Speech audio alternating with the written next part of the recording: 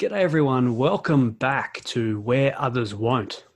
It's been 6 months, almost to the day, since my last episode was released, but I'm delighted to be back behind the mic and interviewing some really incredible leaders and thinkers. If you've been following me, you'll know that I've been away writing my second book, which is called The Tough Stuff. And it focuses on the emotional toll and human experience of head coaching in elite sport. In the lead up to the release of the book, which will be in January 2021, I'll be releasing an episode each week that will talk about the topics I raise in the Tough Stuff. Episode 1 of this Tough Stuff series is with Canadian men's national soccer team head coach, John Herdman. When I put out a tweet asking who you would like to hear on the show, John's name was an overwhelmingly popular response. So I got in touch, and it turns out he's been following the show and he's been a fan for some time. Honestly, I couldn't have wished for a better person to kick off this series of interviews. He's thoughtful, he's funny, he's whip smart, and he's a great coach. Enjoy this conversation with John Herdman.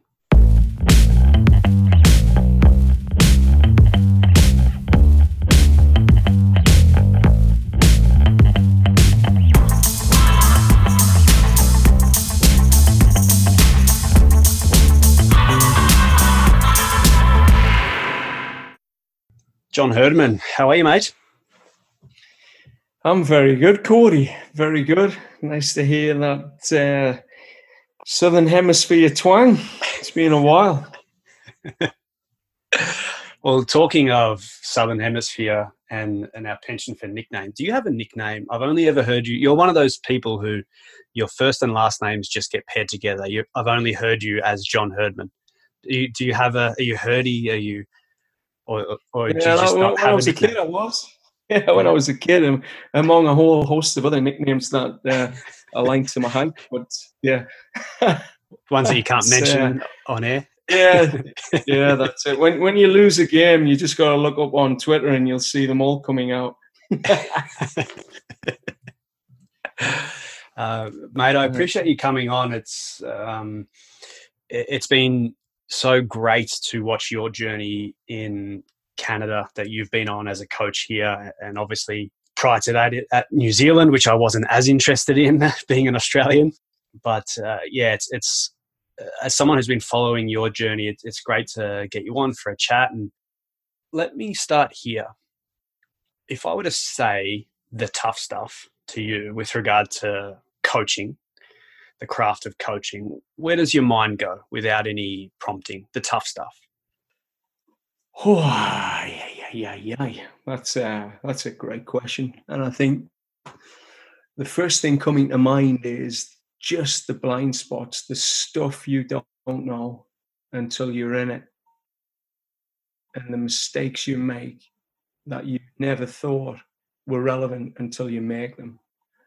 And I would say some of the tough stuff that I've learned was sort of the exiting out of roles. They've been the toughest moments where you've probably not exited in the right way and not realized the importance of how to exit. I think that's some of the tough stuff that coaches don't get taught, and particularly in our industry where new opportunities come along. It's a fast-paced business. You're in a job, new opportunities are presented, and you move on, but that move is very quick and sometimes out of your control.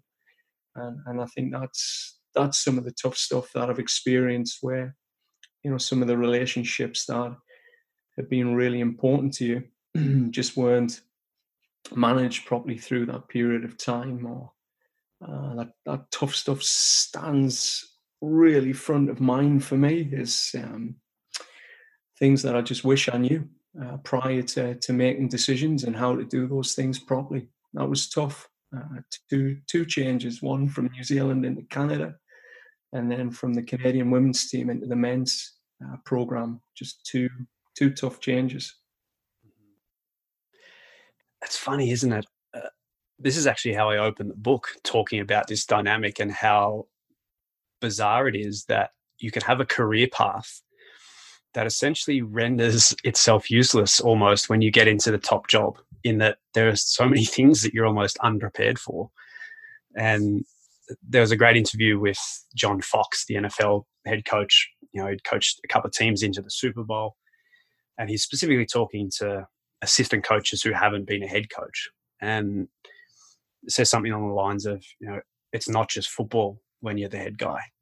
When you're the main guy, there's all the other things that come along with it, and so you have this mental model of what it's going to be like, and then it turns out to be some of that, but often it's also things that, like you said, are unforeseen. And that could be as simple as doing the press conferences, or it could be as simple as or as difficult as just the depth of the relationships that are required, the conversations that need to be had, the weight of having everyone's performance linked to you and your role, including the staff, which is something you don't think about when you're an assistant. But yeah, I just find it such a fascinating dynamic that you can be in the game for 20 years, 30 years, be a former player, have coached for 20, 30 years. And then when you get the head coaching role, it's just so different. It is. It's like you've said there, there's a lot more to learn when you move into that role. But the expectation, the scrutiny, and the consequences are way higher. So you're always trying to mitigate risk with your learning, which I think for a lot of coaches can put you in a performance cage where your upper acceptance limits, your self-belief starts to diminish, and your fear of failure starts to become the floor of that cage. And you'll see, coaches that are outstanding in certain roles, and then they move into other roles and they can't operate because, like I say, they're learning on the job, and it doesn't matter who it is. Whenever you move into those head coach roles, whether you're moving from one country to another, one club to another, there's always different dynamics that you're going to have to learn about. So, I always think that as a coach who moves into new roles, the best thing you can do is have great mentors, and also have ensured that you've surrounded yourself with people that minimize that risk to you. And that's not yes people. That's not people who are going to, just have your back. I'm not talking about that. I'm talking about competent people, even surrounding yourself with, very competent people that minimize those risks to you. And because they've done that job over and over again, they have attention breadth to be able to spot some of your blind spots. I think that's a critical part of this. I want to come back to the Canada thing, because as national team coaches who are foreigners here, I think that'd be really interesting to dive into. But I want to go back to what you talked about in your first answer there. And it's not something that we traditionally think about, that kind of offboarding process or that transition process. What were you thinking when you gave that answer? Like, what was it that you wished was different, or that you knew about specifically within that transition period? I think both with the New Zealand and the Canadian job, you don't see all of the obstacles that are lying ahead in terms of you're going to get into a role. You can't really control, how that's going to be announced. When you're in higher profile jobs, there's a higher chance things are going to get leaked into media, et cetera, et cetera.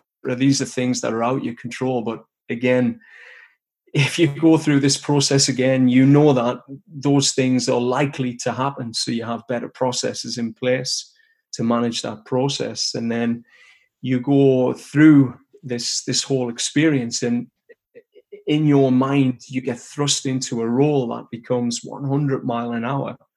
And things are moving very, very fast. It's like being on a train and you're looking out of a window, and everything on the outside is just moving super fast.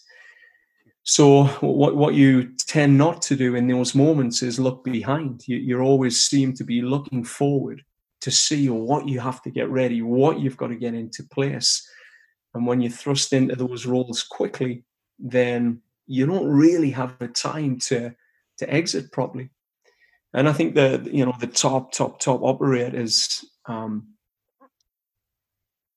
know how to exit properly, and they plan it as part of their routine, regardless of what is thrust in front of them. I think for myself, both in those roles, I was like on the job, either early because there was an announcement that had been leaked, or you had to be somewhere, within a week of accepting a job. And with that, you're looking forward and moving forward, and now you're under the pressure of that role. So therefore, you don't really look back to thank the people, help you get there in the right way. And I'm talking a genuine, authentic way, nor exit a role in a way where you absolutely feel like you put that down as good as you could. So I think they're two big learnings for me, on this journey. I think my next sort of move would ensure that, I'm a lot more cautious about, how things are exited, and I'm ready. I'm ready for that exit as well. I understand it can go a number of ways. Right. Do you think we do enough as head coaches in advance to set ourselves up for that exit? Like, I'm thinking about that, it's kind of linked to Eddie Jones because he talks about it a lot, but that making yourself redundant idea where the job is to kind of set yourself up to exit. And what I mean by that is that the club will always survive, or the team will always survive, and you're just passing through. And so it's that leave it better than you found it. Whereas what we tend to see through the nature of contracts and performance and all that sort of stuff is a lot of coaches can tie so much to themselves that when they leave, there's just a massive vacuum and no one's left in a good spot, not the club nor the coach, as a result of that. Yeah, I would agree with Eddie on that philosophy. I think, when you've been in roles for maybe 10 years, 7 years, it's easier to ensure that there are people that can step in and then take over and step in, and have an understanding of the organizational knowledge to keep a plan or a vision moving forward. I think the tricky part is it's more the relationship that I'm sort of alluding to here. It's those, you've had deep relationships with people on a journey that have probably sacrificed for you and you've sacrificed for them. You've had some real meaningful moments, whether that was on the women's program in Canada or in New Zealand in the football development space. And then you literally move, and because you are now fully operational in a new role with certain targets, and there may be a game literally in a month's time, you don't have time to, to really do the relationship aspect as real as you can and as properly as you can. Because I think the minute that a certain time period elapses, and I'd say this to all coaches, that these are the mistakes that I would have made, whether it was with my players or my ex-staff, people in the office that you'd have seen every day for 10 years. You move on too quickly. And, for people, it's like, well, you just up and left. I didn't have a choice. It was, straight into a game against the USA when I took the Canada job, and then a week of being in it, then Pan American Games with a completely new squad with pressure to be successful. And I think that's been a huge learning. I would certainly, if I was running courses in coach education, I would be looking at these transitional moments, positive and negative. How coaches, plan transitions and take more care of transitions, and particularly the relationships of people that they've worked very closely with. Mm-hmm. There's also almost an element of kind of PTSD to that, in that it may not seem it at the moment, but I guess it is a sense of trauma in that you take these deep relationships and they're ripped from you, and you move on as fast as possible. And then you probably get that tenfold on the way back, whether you're ready for it or not. But yeah, it's certainly a whole process that could be rethought and replanned, and like you said, planned while you're on the job, more so than the current model that we're working with. Let me switch gears for a second. I want to talk about how you set yourself up for success. And you are a noted workhorse, and yeah, there's plenty of newspaper articles about you doing up to 80-hour weeks. But you're also a really thoughtful guy, and so I want to know, how do you set yourself up for success? How do you get balance? Like, I'm expecting that someone that works as much as you love that work as well, but then you're a father and a husband. So how do you fit all those pieces in together to make sure that you're a high performing coach? Yeah, it's been a journey. I think for all coaches, you end up on this journey of trying to really figure out who you are, like your personality. Yeah, I would say come through my 30s into my early 40s, I started to figure out who I was, and more importantly, the issues that I have, things that you've carried from childhood into adulthood that stop you from being sophisticated. And then you start to realize that there's some personality elements that are part of the DNA that helps you to be, super attentive and super focused, OCD on the detail, can work those long hours. But also they have that sort of negative side, which takes you away from the family and the relationship elements, that you become too obsessed with that one thing.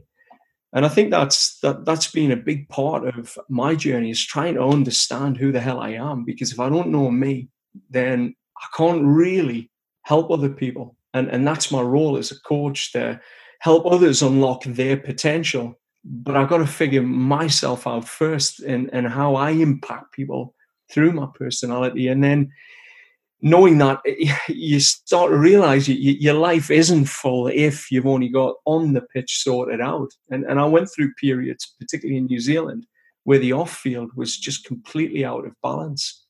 And again, it wasn't until my 30s that I started to figure a few things out, why I behaved in certain ways, what were some of the mental traps that I would fall into, some of the habits that I would again fall into, which would be detrimental to a more holistic life. So, again, a lot of thinking and deep reflections and conversations with mental people, figuring out why am I the way I am, like what was my upbringing, young parents, 19, 20-year-old, when they had kids. I don't know how much attention I got during that period of time, because I know my dad was out working a lot. My mum had 2 kids under the age of 2, and she was like 20-odd-year-old. So it was probably a challenging upbringing. So you start to look and go, well, why am I always wanting to be front and center? Why do I need this attention? Where did that come from? And figuring that stuff out, it's tough. Like some of the narcissistic traits that you have, you realize is born out of your childhood and some of that early formative years, and then you start to see how it's impacted positively and negatively your life. And I think it's, like I say, these last 10 years, I've had some good interventions. That I had a psychiatrist, Dr. Kerry Evans, work with us back in 2010, and he really opened my mind into how these early years have probably influenced a lot of what my behaviors that are inhibiting me as a high performer in adulthood, particularly under pressure. And like I say, we don't really see the true self until these pressure moments are there.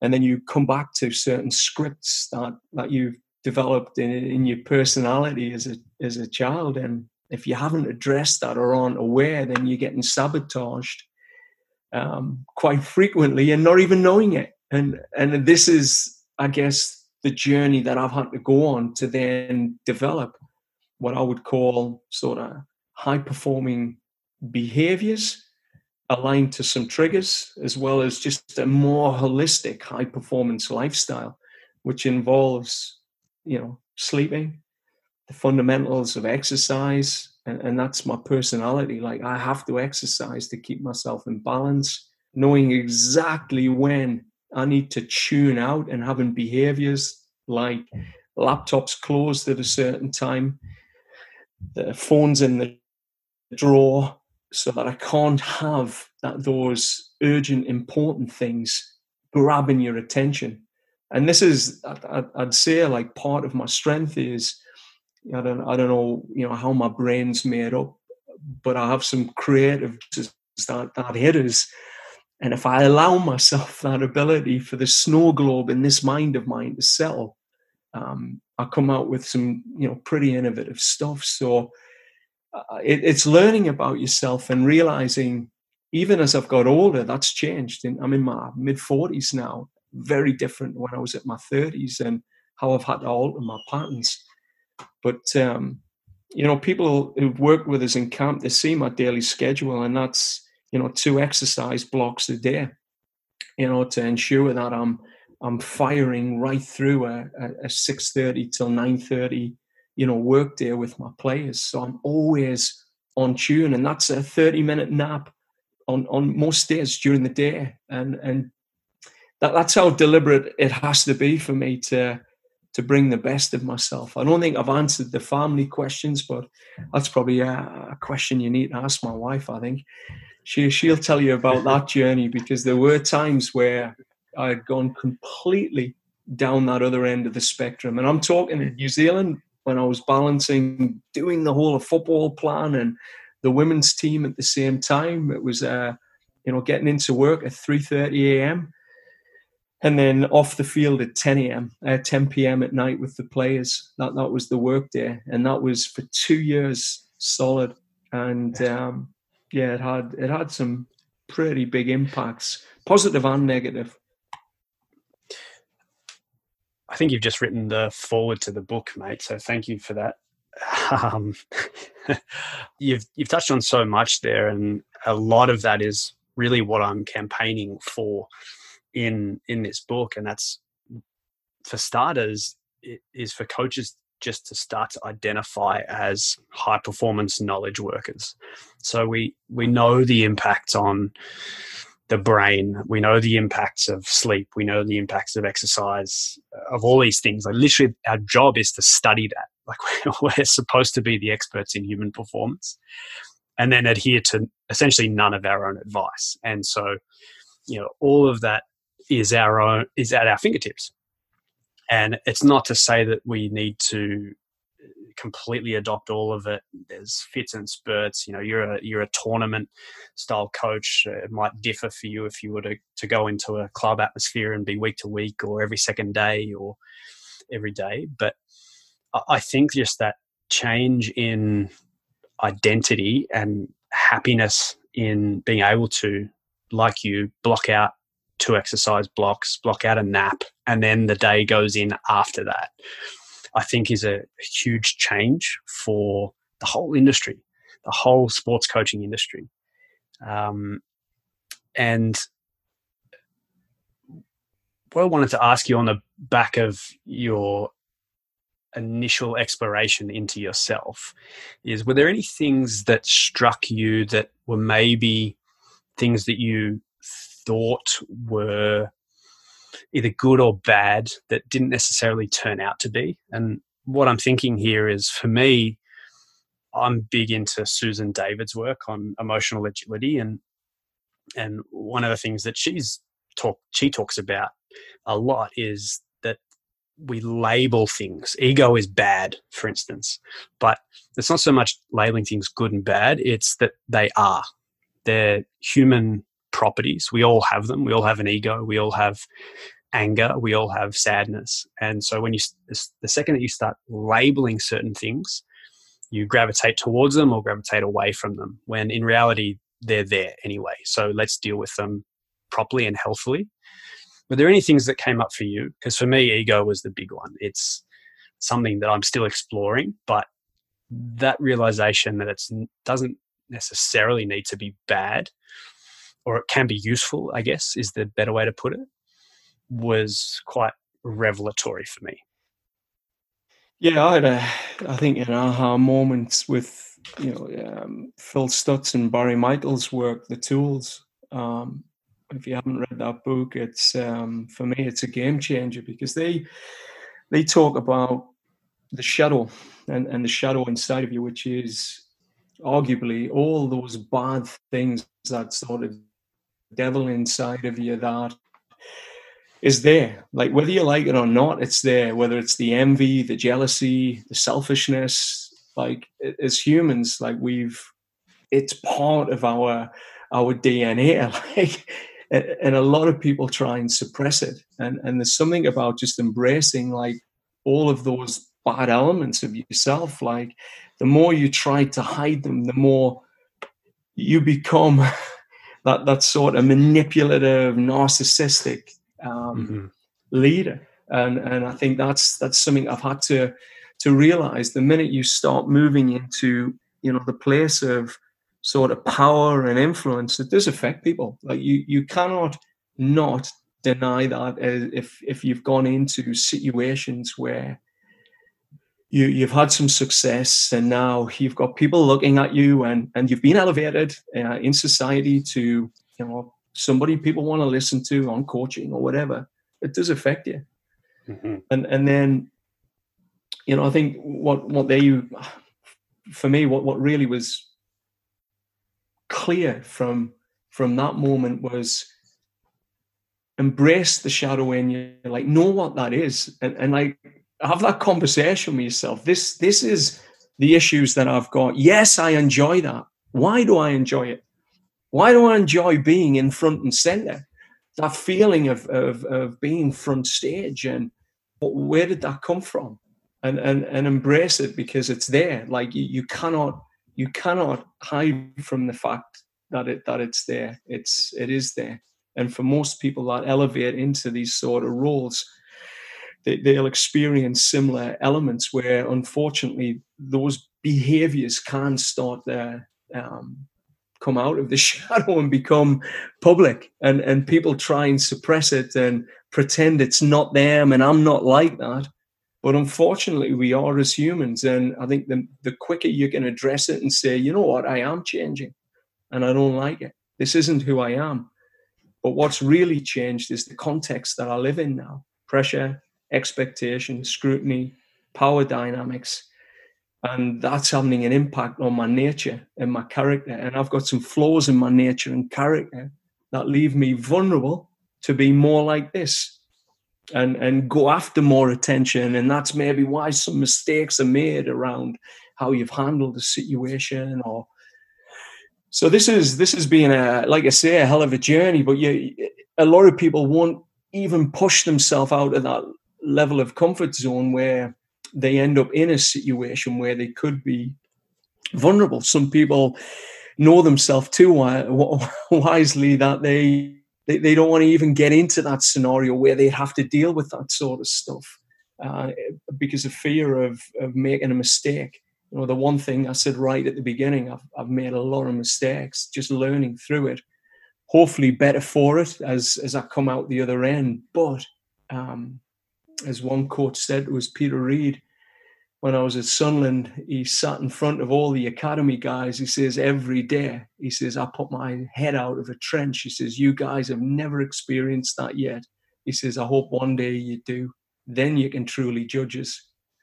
And it was a profound statement, because, once you're out of the trenches and you're not in the academy structure and you're in great moments of judgment, that's where you really do learn about yourself. And I'm still learning.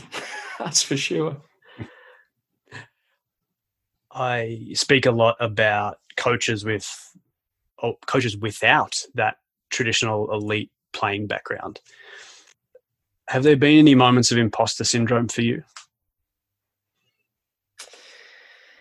I I'd be lying to say there hasn't been. I'd be absolutely lying about it. It's the imposter syndrome, kicks in when you are having those emotional hijacks. There's no doubt it does kick in, and the external noise, those contaminated thought loops, can start ringing, and that's normal. If you understand how the brain operates, it designs imposter syndrome, places it in your mind to keep you away from any risk, to take you away from those dangerous situations. And the only sort of dangers we have is sort of social sabotage in the 21st century. We don't have a saber-toothed tiger chasing us, or the fear of getting heads chopped off on a battlefield. It's that social sabotage. So, I think imposter syndrome is your brain trying to squeeze that fear of failure and upper acceptance limit on you.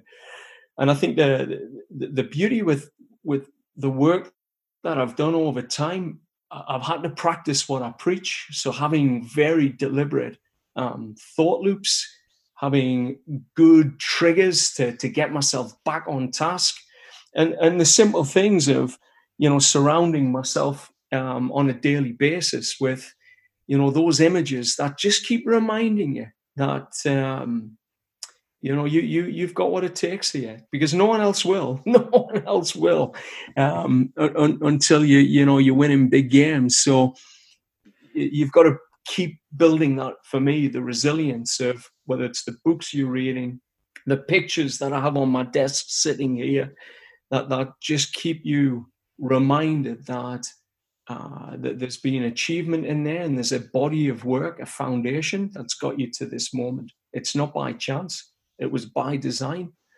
And yes, you're feeling this now, but if you can stop that emotion, which I've become better at, now you can get back onto task. And we have things, whether it's on the sideline, in our training environments, and in my own daily life, little habits that and processes that bring us back to, we've got this.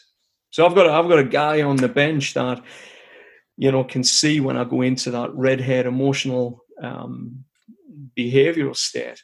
When I'm out my comfort zone in big moments, whether it's taking on the men's team for the first time, you're at risk, but there's a person on the bench that has one responsibility around me. He has other responsibilities with the team, but it's to keep me in blue head.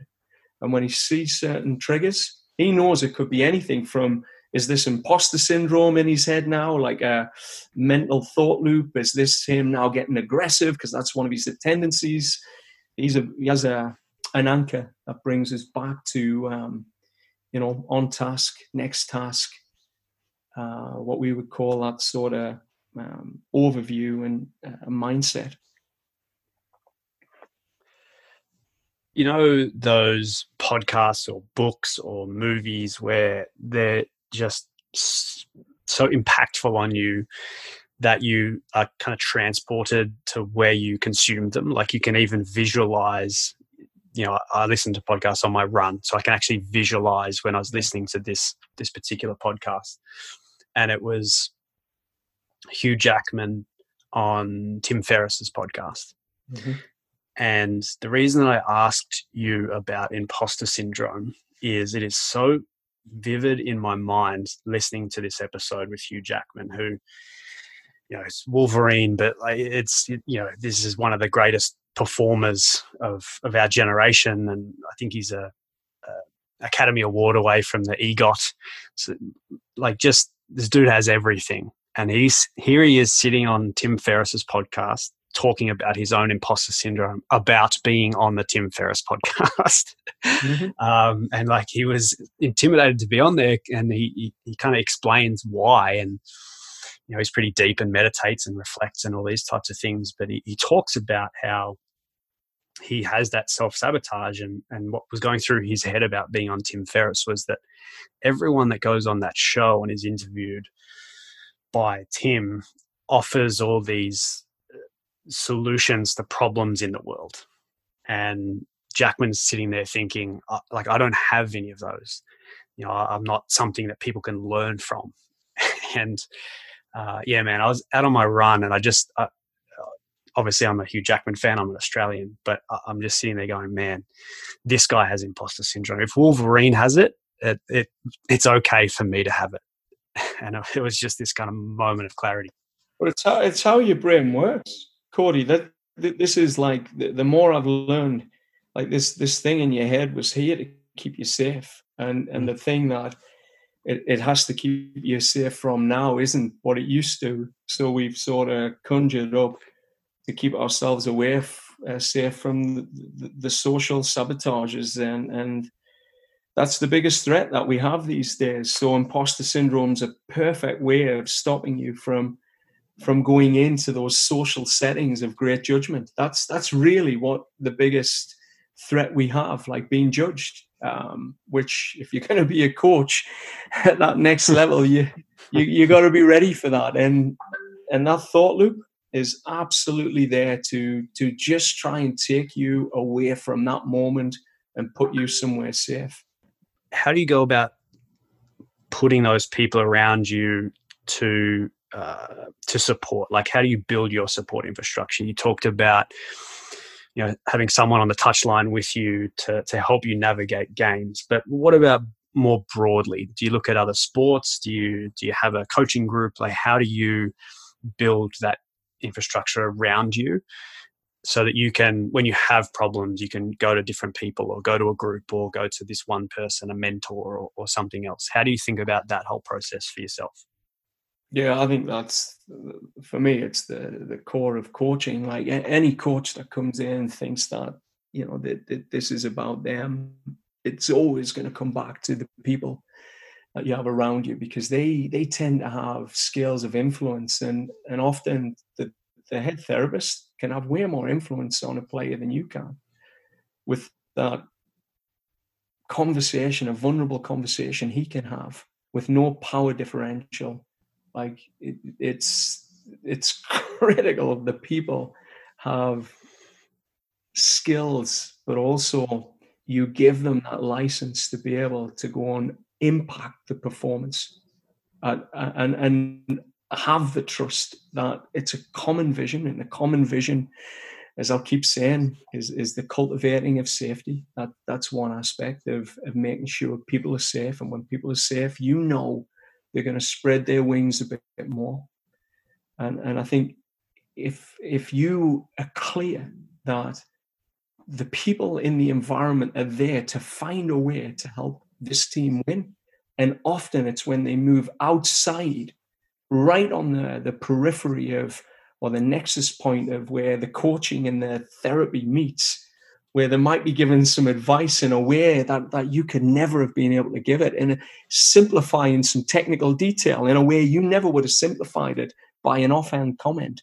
This is the sort of license I think support people can be given to push performance, and that's the common vision that you'd want people to come in with. Then there's a selection of people that go into that environment. And for me, it's two elements: the competence, character. That's always on the spectrum. Yeah. The competence is, have they achieved the winning? Have they experienced this winning formula? Do they understand the components of winning from their corner of the performance, whether it's a medical or psychology? And then the next piece, do they have the character under pressure? And it's under pressure the character is most important. Like I say, we can all be good on the good days when the sun's shining, but who are you when the pressure, the expectation, and the scrutiny, the consequences just being ramped up now? Can you still get to the edges of your creativity in those moments? So I think there are people that you've grown with, that have worked with your processes and work with you, that you're able to build a relationship under pressure, that have a tolerance level for high pressure moments. And then there are people you're developing and working with to find out whether they can cope, or more importantly, that they can add to the performance. So I always feel there's a balance of people that people you don't know, and it's that it's a real fine balance of having both in the environment. Like I say, that the one thing that I won't tolerate is when I know someone's had, character behavior, like there's character issues and there's certain behaviors that have impacted the team negatively, and I'll spend a lot of time to figure that out before I, take a job on. I just won't tolerate that character piece. That they have to be able to really do what they say they were going to do, and when they don't, be bloody honest about it. Like, I didn't do it because. Yeah, I don't know if that answers your question. I've gone off on a tangent, probably. Well, you don't give them the fluffy answer. You're exactly right. Where do you go for mentorship? So outside of that circle, that inner circle, the staff. I've been lucky. I've been really lucky with my evolution, and this is the people aspect. I realized growing up in New Zealand, it wasn't the traditional football culture. So I was able to break from traditional football for about 10 years. Like, I grew up in an academy center of excellence system and looked at coaching from a certain lens, got to New Zealand and got to see things like rugby, cricket, netball, hockey. And New Zealand just had this unique ability to be very good at Olympic sports and rugby and cricket, with such a small population. And you realize that they were super innovative.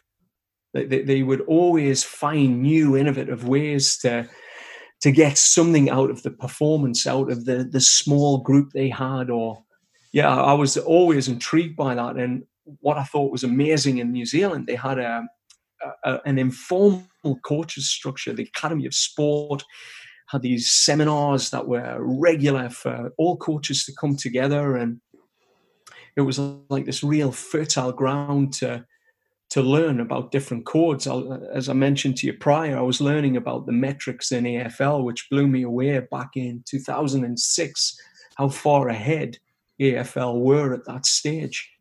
And I would never have got exposed to that if I was in an academy environment in the UK. You would never have got access to that information. And I felt like in New Zealand, having an open information knowledge share and keeping it open was their strength. In many other places I'd worked, hiding knowledge and protecting knowledge was the strength in their minds.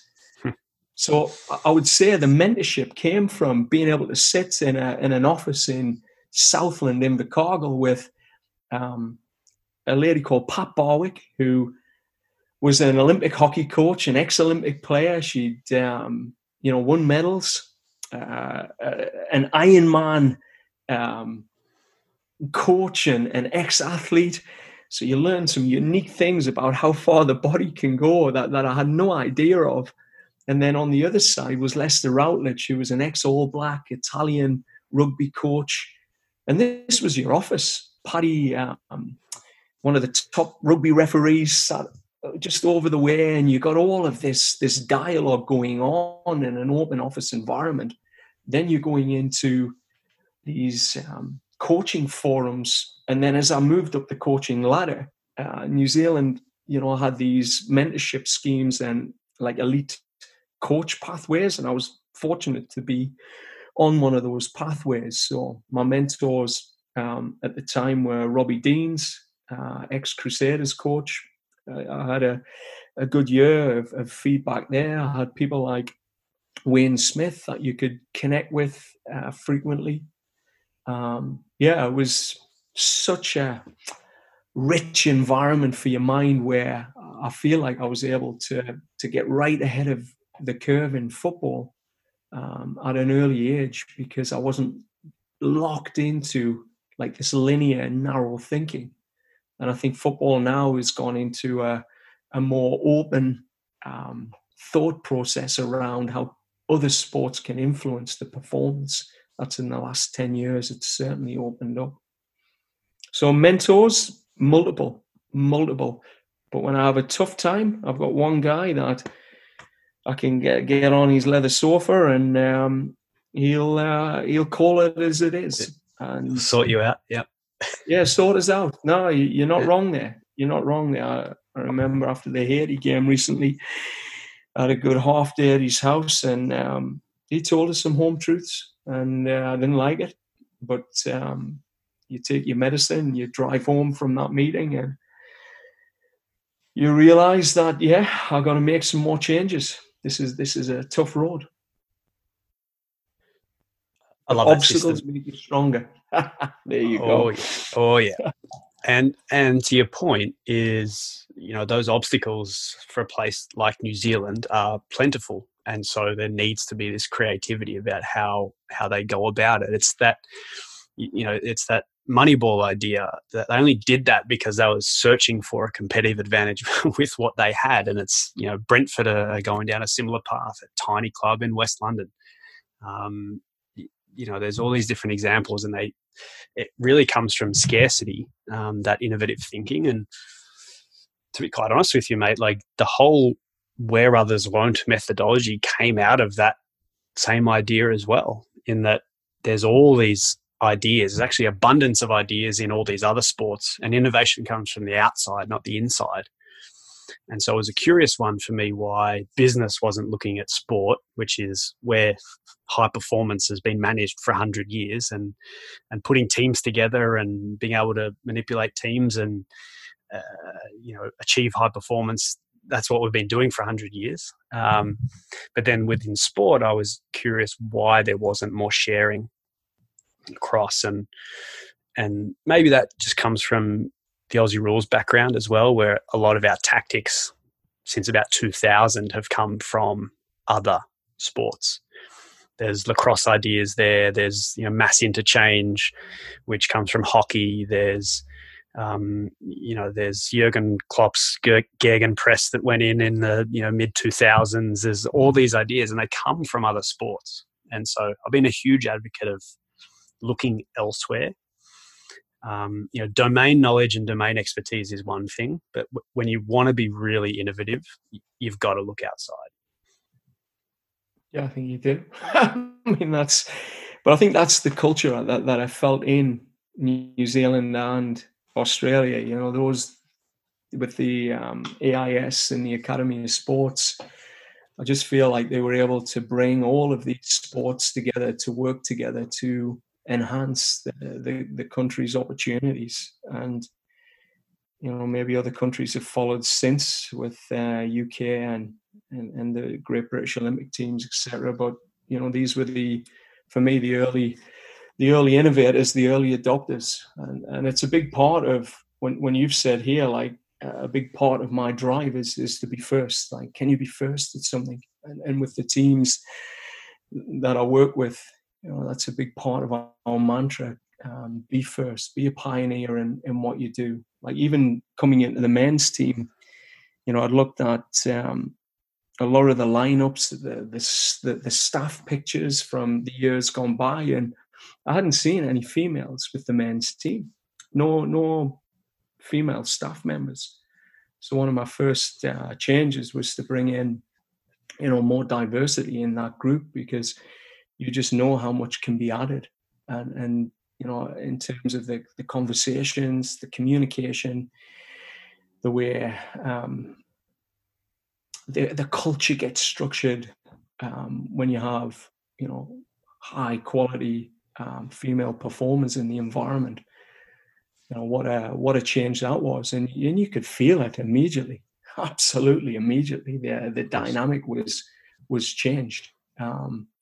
Having gone on an event without my female staff, with a younger team, albeit, but then going into the men's team and having the female staff join, you could sense it. Very different. So, that was, I think, a first for us at the time as well as having a man move, from a female coaching role into a male coaching role on the international side. I think that was the first as well. So, yeah, it's I think the pioneering aspect is right at the core of many people. Like we want to pioneer something, and that's, I think every coach is there to really draw that out of people. What can you be first at in life? Yeah, for us, it's been the implementation of Canadian coaches, which sounds bizarre that you would have Canadian coaches in Aussie rules football.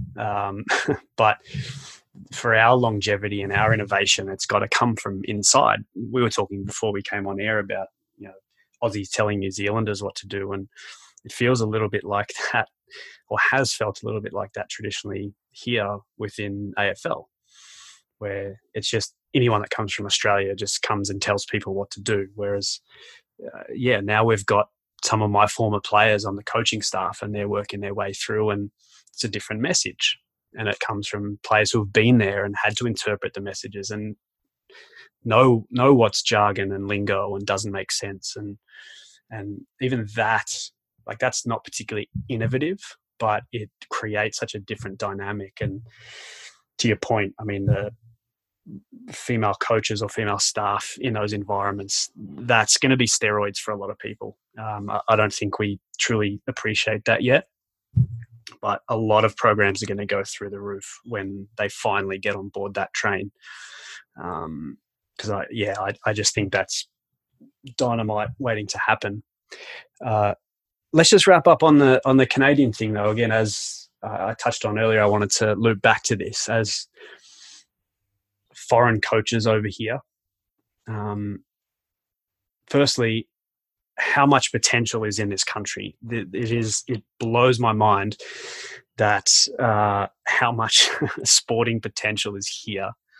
And it's so amazing to see your programs doing well, the men and the women, the basketball teams now. I'm just completely in love with Canadian athletes. And this comes from even in my sport, where Canadians are so tough that the toughest thing to coach in Aussie rules is toughness. And we don't have a problem with that here. Hardworking being hardworking is built into the ethos, and they're just tough, man. Like, these guys grow up skating into each other at speed and bouncing back up. So all the rest of the physical stuff's easy after that, I think. But yeah, as an outsider coming in, what have you've seen the men's and women's sides of the games, you've seen, New Zealand, Australia, and their sporting atmospheres. What have you made of your time here? I don't know if I've cemented my thoughts or feelings on it yet. It's still evolving. Again, moving from different sides of the spectrum, on the male side and the female side, you've seen different things. I think there's an inherent DNA in the football side of things, particularly on the male side, where it's highly immigrant base. The population base that play our sport is highly immigrant on the men's side. And on the female side, the big learning for me was exactly what you've highlighted there, just this grittiness. Like, there's a Canadian grit. It's a big part of, I think, the DNA here. I think a lot of that stems from, the country and the climate that, the settlers probably had to deal with coming into this country, the conditions they had to live in, and the evolution of that in DNA. So I think there's definitely that I've seen in whether it was the bronze medal match in 2012, where, you just watched a group of people bind together. And that's where I always feel with Canadians, they can bind around the common good. And if the purpose is really strong, they're willing to really go beyond pain. Like, in a lot of situations, purpose gives way to pain. But I find that Canadian people, if it's clear and it's the right cause, like, they're ready to roll their sleeves up and find that next gear. There's something pretty special about that with Canadian people. very strong morals and principles, know what's right. So if you find the right cause, like I say, you'll have a group of women that are ready when they've got nothing left just to keep going, and they find these, next levels of human performance.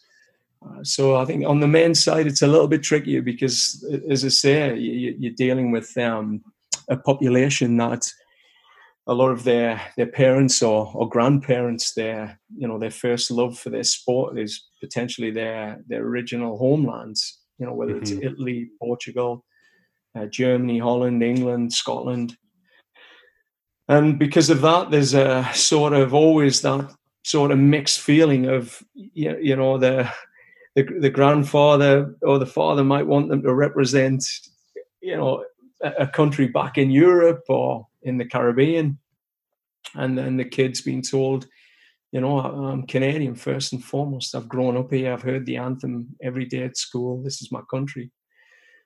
So it's a little bit different, I think, on the men's side. I think there's the motivation to be able to go and get contracts, in Europe, etc. It sort of clouds the that I wouldn't say a commitment, because when the guys, if you can be clear on the cause for these players, again, like they'll run through a brick wall. We've seen that against the US. They pressed for 90 minutes when we beat them in October last year. But at the same time, it's very different to the men's in that sense. There's a lot more competing forces that, for me, impact their ability to stay like 100% Canadian. And that's not every player, but it's something that I've learned. You've got guys with South American heritage, Caribbean heritage, Serbian heritage. It's an interesting dynamic that you're always working at with the players. But all in all, what I've learned about Canadians, good people, and will fight for a good cause and fight tooth and nail for a good cause. Yeah, the first change that I made when I became the head coach was to change the jerseys. They didn't have a maple leaf on them. And ever since, it's been a big maple leaf right on the chest. Not above the heart. It's literally right in the guts of the jersey, and it's for that reason. It's that cause that you talk about. And you got to address it, eh? You have to address it. Like, again, it's if that common cause isn't there, you never build the team spirit that really pushes the team into the next levels of chemistry and what I call tactical excellence. That cause, as I say, a lot of my leadership will be the 70-30 rule, where you're talking more about the cause than you are tactics. And I think that's a critical part of the leadership. I remember Alfonso saying, "Hey, coach, we have a lot of meetings."